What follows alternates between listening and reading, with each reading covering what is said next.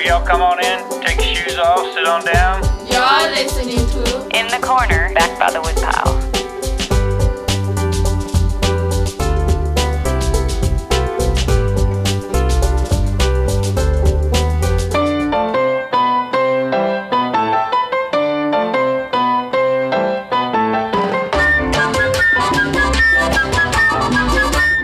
I'm Spun Counter Guy, thanks for stopping by. Back in the early 1990s, I was listening to the legendary Vanderbilt University radio station, WRVU, and this Latin music program was on. There was some interesting stuff, but in time, on came an older song with a sound and spirit that captured my fascination and triggered an obsession I still haven't quite gotten over. I called the station, and in between the DJ's limited English and my blubbering, I thought the song I was hearing was called Tito Puente, though who the artist was I wasn't able to ascertain. I hopped in the car that very moment and headed to Tower Records, the only record store open that late in the evening. Now, keep in mind, I only ran to Tower twice in my life because I thought that it was a little on the expensive side. Nonetheless, I asked the first employee I could find if he knew of a song called Tito Puente. He ran his fingers through his messy Dylan-esque hair and offered, "Well, we have a singer or somebody up in jazz named Tito Puente." Come to find out, the kid was right as to what I was after, which would become my favorite musical artist of all time. In case you didn't know, Tito Puente was a bandleader, composer, and musician, chiefly known for his work in the Afro-Cuban genre. His song Oye Como Va would become a rock and roll classic when it was covered by Santana, and eventually, El Rey de Mambo, the King of the Mambo, would appear as himself on The Cosby Show, The Simpsons, and the films The Mambo Kings and Radio Days. My guest back by the woodpile today has written one of the few books out there on Tito Puente. Jim Payne is a musician himself, having worked with Medeski, Martin and Wood, James Taylor, Edgar Winter, and the JBs, James Brown's band. In addition to have written and produced many other books and videos, Payne is also a teacher at the Berklee College of Music. Jim gave us some of his time to tell not only about the late Puente's stellar career and their friendship together, but also on other topics in earshot of the Masters Timbales. My first thing, I guess, is more of an observation. When I meet Tito Puente fans, they adore him. What's your theory on that? Oh boy, well, he had it kind of all together in that, his music was very worked out, and he, had spent many years learning his trade. He, as you probably know, having read the book, Tito Puente, King of Latin Music, that he spent time studying the piano when he was little. He spent time studying the drum set as well, and even got into the saxophone when he was in the Navy. So anyway, his music was very kind of worked out and well thought out, and he had some really good hits. Plus, he was a dancer and really knew where the dance thing was at. He put all that together with a guy who really enjoyed entertaining. He had that kind of that charisma, like if you see somebody like, if you remember, like you see Fats Domino at the piano, it's just he looks out at the audience and smiles, and everybody's like, yeah, this is great. I would see Tito. I went to see one show at the Blue Note in New York, and the band played and stuff happened, and then Tito came out, and everybody he looked at the audience and smiled, and he has such a very sort of an honest, communicating, positive attitude that people just... is infectious, he had that charisma, that a lot of entertainers are good, but they don't have that, and I don't know really how to explain it, how to say, well, study this and you'll get it. I don't know, but he played so many gigs and all through his life that he was just a pro, Yeah, I think there's a video on YouTube, I think of Audrey's, one of her birthdays, and it may just be a few months before Tito's death, but he just looks like a child up on the stage. He's so happy, Yeah, and I really feel that is genuine. He's a performer. He's a businessman. He was very sharp with all of that. But it seems when he got on stage, that was his real world. That was the world that he loved, and he did everything to make that happen.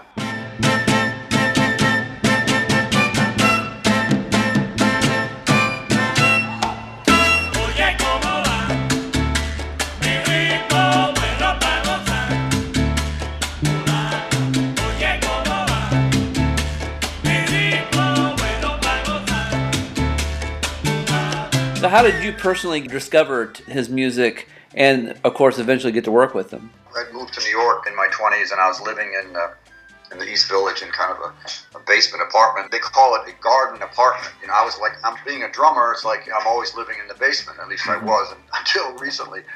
Well, in the last quite a while ago, I got my living situation more together. But down in that basement, there was a Latin social club right next to me.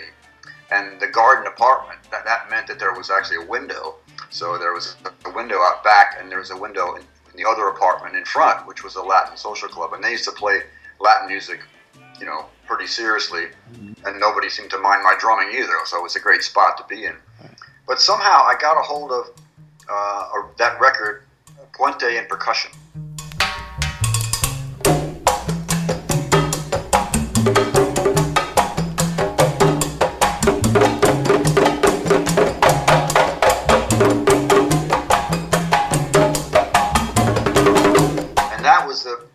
That had red jackhammer on the cover, you know.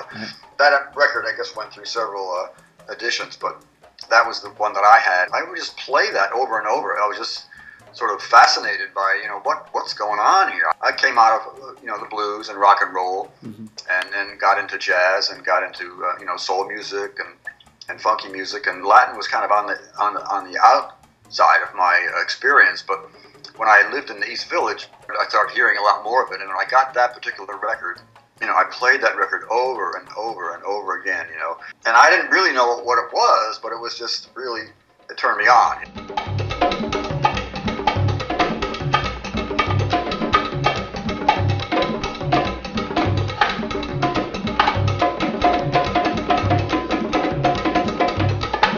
The story of it is that Tito wanted to record an all-percussion record, and George Goldner, who was the record company who, you know, was big in rock and roll as well. George Goldner produced many records. And back in the 50s and 60s, Tito kept bugging him, saying, hey, I want to do this. And nobody had really done that kind of a thing, you know. No horns, no piano. And finally, George Goldner said, okay, you can have the studio at midnight, you know. So Tito said, fine. So he went in there with Mongo, and I think it was Bobby Rodriguez and was it Potato, Willie Bobo. Anyway, it's about 4 or 5 guys just did this amazing record.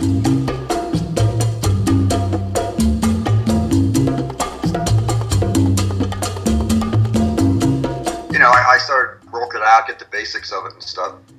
And I had written several books on R&B and funk, which was really my niche, kind of. You know, I have this book called Give the Drummer Some, which is biographies of 26 different R&B drummers, you know, from guys that played in New Orleans all the way through, you know, the guys at Stax in Memphis, and then Al Jackson Jr. and Roger Hawkins down in Muscle Shoals, and a lot of the drummers that played with James Brown. And so I wrote that book. I had an idea. I wanted to learn more and more about Latin music, and I thought, well, hey, if I write a book about it, then I've got to learn a lot more about it. Sort of forced myself, and so I was fortunate that I knew a woman named Ina Ditka, who was Tito's agent at that time. I went to a New Year's Eve gig, actually, with her, and then I met Tito, and I had been thinking about this book and stuff, and it was kind of the right time, I think. He was getting a little older, and he kind of felt like, you know, he should sort of pass on some of the things that he had learned, you know. So he was into it. And then, you know, I went over to his place in Tappan, which is on the other side of the Hudson River on the west side, pretty near Manhattan. And I went over there, and I had a little recorder, and he called his wife Margie out and said, hey, this guy has a recorder here, you know, what's happening? So he was kind of a little apprehensive at first, you know, but then, we were both drummers, and we hit it off, and after that, it was great, you know. Then I'd come over, and we'd talk, and we'd hang out. I'd go to lunch with him, and, you know, really got to know him, and I would give him the various drafts of the book. The first book, actually, that I did was called Drumming with a Mambo King. It's now out of print, but I'm going to get it back, both digital and as a print on demand. That book has a lot of instructional stuff about playing timbales and transferring that to drum set, and also it has a lot of his original tunes, about 10 of his songs, and Jose Madera, who was his musical director at that point, the Timbolero, he wrote out the charts for me, which was great. So the real Latin charts for those tunes, and with the music you can really get into it. But part of that book, about half of that book, was instructional. I notated some of his solos, and we can get into that question you had about that a little later. The first part was really a history of Afro-Cuban music and a biography of Tito. I wanted to do a complete, full-length biography of Tito, but that just never seemed to pass in terms of all the hassles of business stuff and whatever. But the first part of that book then became reissued as the book Tito Puente, King of Latin Music, which is what kind of we're dealing with today. And also in that book is a DVD, which is a great interview with Tito that we did, and we went to his club. People love our rhythms, and that's what they dance to. The percussion, the rhythm. They don't dance to a flute player or violin player. They dance to the conga drum, the bongo drum, the cowbell, the timbales. That's what people really dance to. So that's why the music is becoming very, very, very popular and exciting. We've talked briefly about his history. We don't want to go into the whole thing because I know it's a lot, and plus people can just read your book. Well, he was born in New York. He's of Puerto Rican parents who came from Puerto Rico. He ended up on the upper east side in Spanish Harlem. I guess his parents were, somewhat positive about his musical. So as I mentioned, he took music lessons for like 25 cents or something. Started with piano, and then he got into the drum set, and he studied rudiments and regular drum set, which is kind of amazing with him. He kind of crossed the borders. He wasn't just a sort of a guy playing Latin music by ear. He studied the piano. He learned how to read drum music.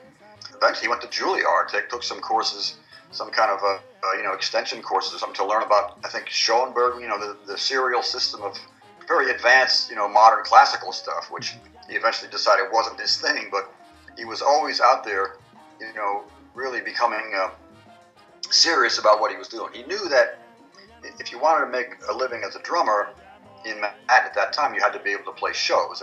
And just looking over the book here as I was preparing for this this podcast, it was like there was a lot going on in New York then.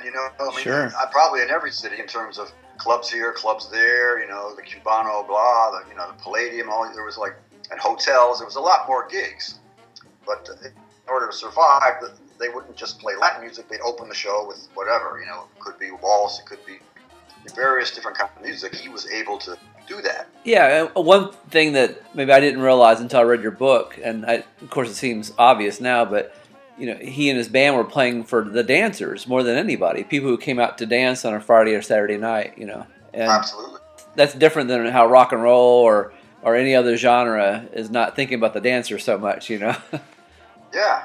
In fact, he and his sister took dance lessons and became a dance team, like sort of a Fred Astaire, Ginger Rogers thing. They liked them, so they actually did gigs as a dance team, and he was really seriously into dancing. And then apparently he had a bad bicycle accident, and which kind of curtailed his sports. He was also into sports, and then he got seriously focused on his music. It's an interesting point. Where is the dividing line between dance music? If it's non-dance music, what do you call it? Right. You tell me. I don't know. As a DJ, I'm very aware of certain breaks or silences in a song that dancers hate. Very interesting point. I playing several gigs out here in California after I moved out here from New York about 3 years ago. And I grew up playing rock and funk and, got into jazz and, played with the J.B. Horns from the James Brown Band and did a lot of funky type gigs. And I love it. I also love jazz. I played a lot of jazz gigs as well. So where does, dance music end and jazz begin? What I mean? Right, it's sort of like, sure. It's a fun thing. I try to cross both genres, and I don't look, sometimes, it seems like it's gotten split up, of bebop, and then it became sort of a part of the classical institution, and complicated stuff, different time signatures, and... I don't think I've ever seen anybody dance to bebop, so I think you're right. That might have been where it really split.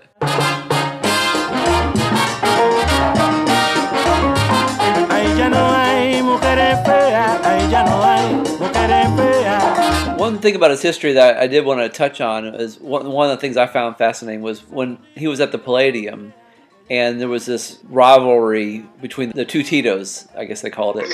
So tell folks about that aren't familiar with it. Tito Rodriguez was actually, more popular than Tito Puente at the time. Mama abuela, mama abuela, mama como mama abuela, mama abuela, mama abuela, yeah, mama abuelona, mama abuela. And Tito was kind of the second to him, and they had this big rivalry going. The Palladium, of course, was the center of Latin dance music in New York, and I think it was 53rd Street and Broadway. The owner decided to try to get more people in there to dance and bring down the people from Harlem, bring down the Afro-Americans, and they tried it out and it worked really well, and everybody was, dancing up a storm and having a good time. Tito's pretty competitive. One story about that is just that that Margie, his wife, who I met, who was a great person, really helped me a lot with the book. And she went there because Tito Rodriguez was a matinee idol or whatever. Somehow in the backstage, she started talking to Tito Puente, and before you knew it, they were going out. So I guess Tito Puente won out in the end. Yeah.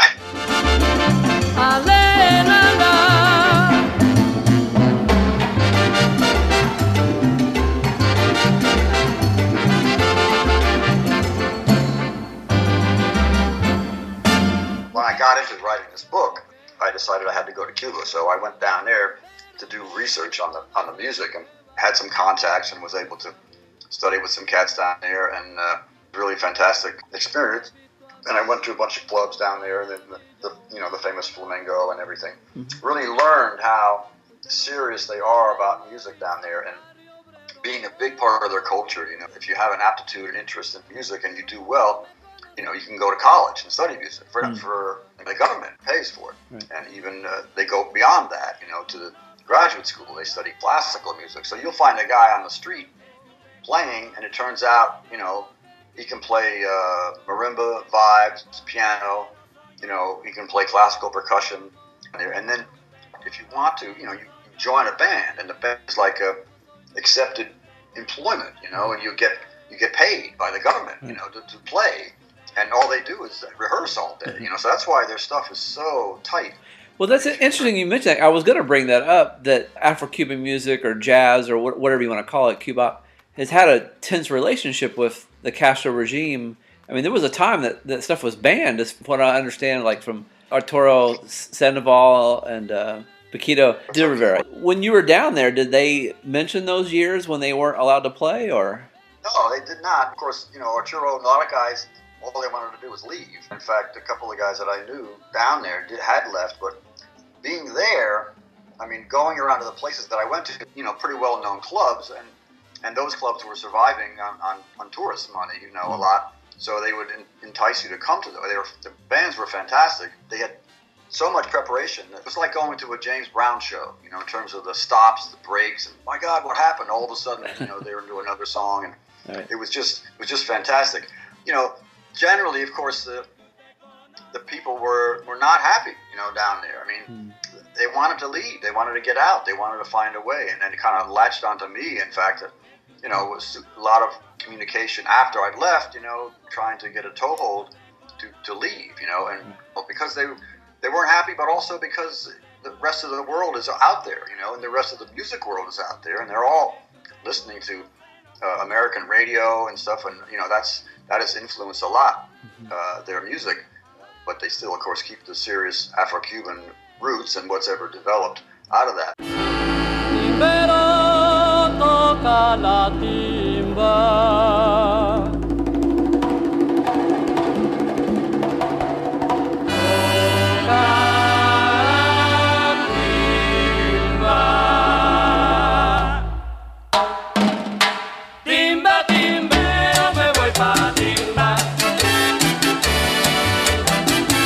If I were to name my favorite Tito Puente track, I'd have to go with this one, A Gozar Timbero. And the last 60 seconds of this track is my favorite capture of Puente's timbale playing. I asked Jim, as a percussionist, to dissect this section for us.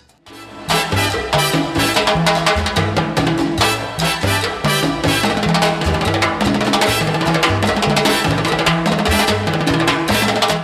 Gozar Timbero. There were two things that I thought were very interesting about that solo. And, it's very organized, as I was mentioning before. Tito writes the charts and he has the bars figured out. Tito doesn't do stuff kind of just ad-lib until he's finished and then the next guy happens. As part of the chart, you'll always find his solos, and I transcribed many of them in my original book, Tito Puente's Drumming with the Mambo King.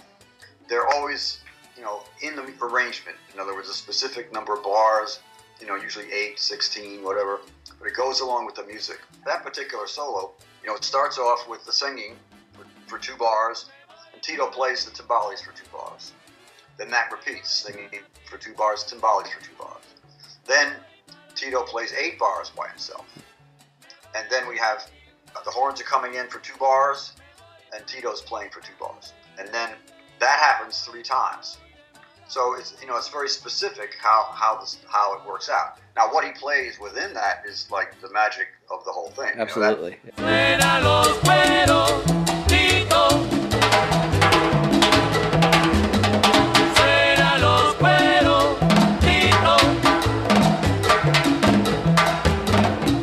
way I listen to it, it's in the 2-3 clave, which is a 1, 2, 3, 4, 1.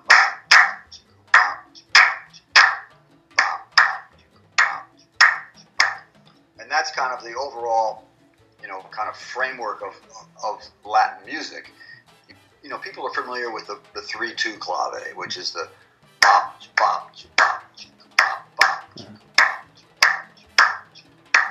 like the Bo Diddley. Bo Diddley, yeah. Actually, today, and most of the stuff that I hear out of Cuba, and the more popular type stuff, is in the 2-3 clave. It's just kind of how you organize the thing. And that particular song is in the 2-3. You can tell when you listen to the percussion instruments as to what parts they're playing. A lot of the percussion in Afro-Cuban is very specific. The bell plays this pattern, and the congas play that pattern, and the bongos play this pattern. And not to say there isn't some improvisation, but they kind of stick to the same groove. When they solo, they just take the lid off completely, and it just go bananas. And now this tune that had two things in it that I thought were interesting at the end of this tune. One was a quote, the Salt Peanuts, which is do-ba-bop, do-ba-bop, which is an old Dizzy Gillespie.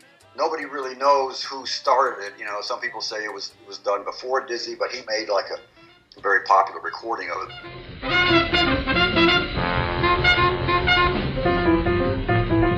Salt peanuts, salt peanuts.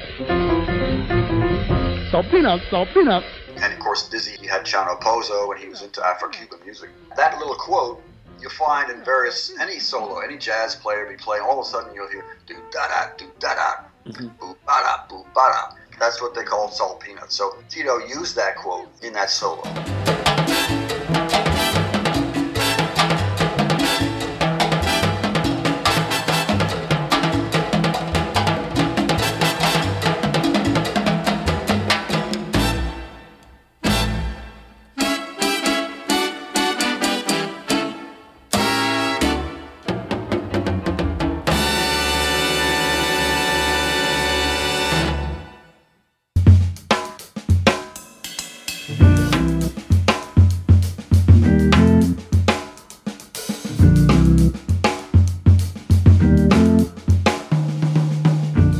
Now, you're a teacher, correct? That's right. I've taught many years when I was in New York, various drum schools and stuff. And then I got together with Berklee School of Music and College of Music in Boston. And so I started teaching with them. They have a very large online program, probably the biggest. In fact, I took a correspondence course from them way back when I was in my 30s and, learned a lot about arranging and stuff. When I wrote down the answers and mailed them back, somebody put a red mark on them and sent them back to me. But now they have over 150 online courses. And so I'm teaching the R&B and funk drums for them. And it's a regular college type course. It's a 12-week course. It's all composed of various videos that I made. As I said, several drum instruction books and other materials, tracks that I put together without drums. And the students go through them every week. And in fact, now I have my own private course that I'm doing.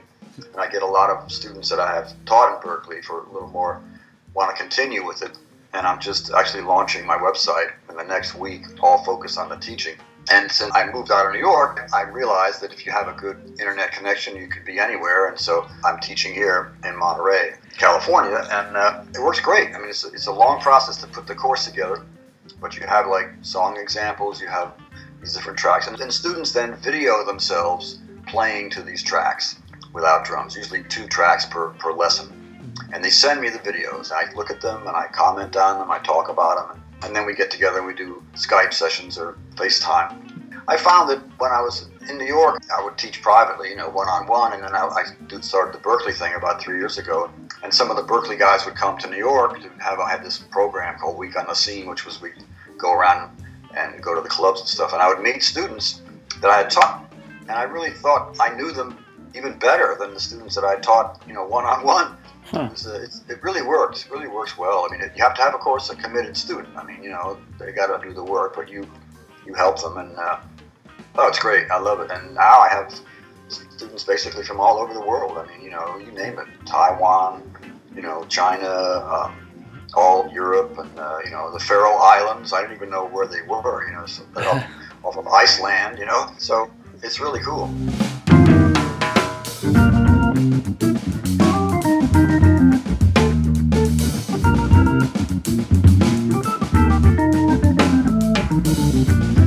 I was going to mention, there's a big connection between Latin music and funk music. I came out here to the West Coast basically back in the early 80s to kind of get out of New York. I was living outside of San Francisco, and one of the reasons I came out here because I considered it kind of the home of funk. In a way, the international communities in LA and in San Francisco were kind of a mixing ground for various types of musical cultures. Certainly, blues, soul music, and then, Afro-Cuban music. You have Santana out of San Francisco, you have Tower of Power. Same thing in LA, you have various groups that kind of bring these things together. And it was really a cultural, educational ground and a fertile ground for new music. In terms of the funk thing, talking about James Brown and soul music and Otis Redding and all that as well. But specifically, the more kind of rhythmical stuff, there's a tremendous cross-pollination between Afro-Cuban music and funk. And a lot of that was informed by listening to Afro-Cuban music, especially with the right-hand patterns of the cascara on the cowbell, kind of transferred over to the hi-hat and the drum set, and the various bass drum patterns, clave that I was talking about, and that whole thing of grouping in threes. It's right there in funk music, and it's it comes from Afro-Cuban music, and it's sort of the next step, really, after you play blues, and then you play sort of pretty straight ahead soul music, where it's all about grooving, just on a 2 and 4 basically. Then you kind of want to break it up and get a little more into it. I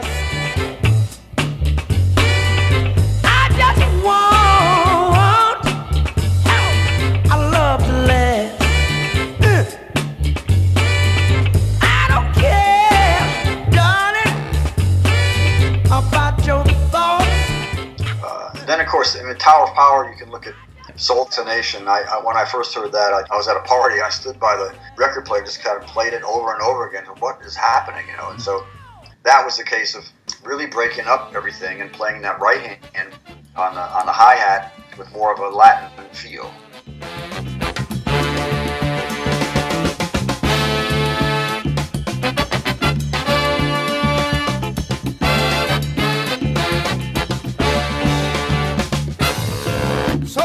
There's, specifically with Clyde Stubblefield on drums and also Jabo Starks, he, brought those things to that music. You've gotten to know Clyde, right? Yes, in fact, I just talked to him the other day. He had his birthday. Is he still playing the drums, I assume, or? He's playing some drums, yeah. He's a little bit, he's got some medical problems, but he does still play. Amazing man, when you, very gracious, very gentlemanly, just like Tito, really a very wise person. That was the thing with Tito. You could tell he's been through so much, that when you go through all that, you kind of come out okay, and then you sort of know what's going on, And it's the same way with Clyde Stubblefield. I mean, they went through so much, all 300 and some one-nighters with James Brown, traveling every night, And, James was not easy to work for. And Jabbo, the other drummer that played with him a lot, used to drive the bus between the gigs as well as play the gigs. These guys have been through so much that they understand what's going on, and they come out loving life, and really appreciating it, and talk to Clyde. He's like, well, how you doing? He says, well, I get up in the morning and, I put my foot on the floor and I stand up and I say, yeah, all right, this is cool. So basic stuff that we forget about, wait a minute, man, like we're living and breathing and the sun's out, this kind of thing, we forget about it. And, Clyde has that kind of a positive vibe, and Tito too. Tito, with that, Tito has a good time. He works his butt off, but he has a good time. So I learned a lot working with Tito in that respect. Sort of how to deal with life and how to not get down about one thing because the next day is another day. And when you get into a funk, it's hard to get out of it. Unless you say, well, wait a minute, this is like, what happened? This was an hour or something, or maybe I've lost 6 hours, whatever. Forget about it, start again tomorrow.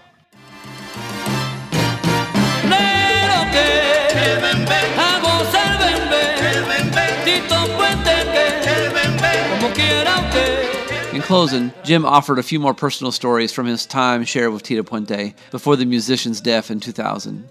We were talking about modern recording, and he was recording some records at the time, and he said we got in there and they had a whole band with horns and everything. It was probably like 20 microphones or 5 or 6 on the drum. It was like huge. And they had 48 tracks or whatever, and they went in to mix the record afterwards.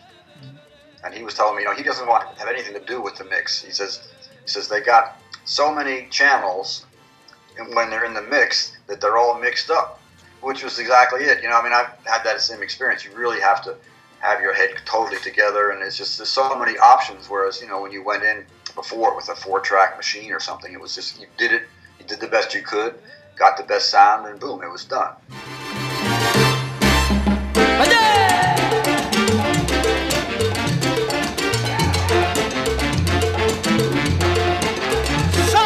One time I went with him, actually when we did the DVD for the book, I was going to help him. We were going to load up and everything. We went into his garage, and he probably had like 20 sets of timbales in his garage, plus pianos and all sorts of stuff. He also got a huge Xerox machine when his bass player, Bobby Rodriguez, was losing his sight and couldn't see very well. Tito bought a special machine so that when he copied his music that Bobby could read it, which is pretty touching. You mean like enlarged it? Yeah. But he had like all these, he had gold timbales, he had timbales that were, of course he was, we were made for him and everything, all types of different things, and he probably had about 20 sets, and he showed me these timbales that he had that had like nude women on them. He said, Margie didn't go for that, so he couldn't take those out anymore. I guess he played them on a few gigs, but he says, I'm supposed to be a role model, so I guess that's not really cool. He didn't use them that much. And, well, then we went and did the video shoot, right?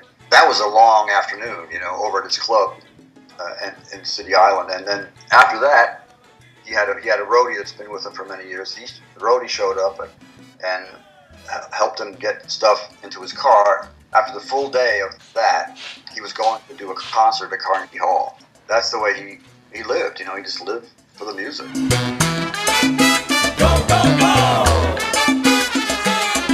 If you'd like to contact Jim Payne, check out a listing of his books and videos, or even take some drum lessons from him, check out his website, funkydrummer.com. That's funkydrummer.com. The In the Corner Back by the Woodpile podcast is produced by a closet, a pocket, and a suitcase. You can email us at spuncounterguy@hotmail.com. You can follow us on Twitter at spuncounterguy. And if you'd like to see a list of former episodes of In the Corner Back by the Woodpile, go to spuncounterguy.com and click on the pictures of piles of wood with chairs in front. Be sure to download the new Podbean app to hear this podcast and others on your tablet and smartphone. And we are now on iTunes. Just do a search for Back by the Woodpile on the iTunes store, and we should pop up. And a special thanks to thebrofisticate.com.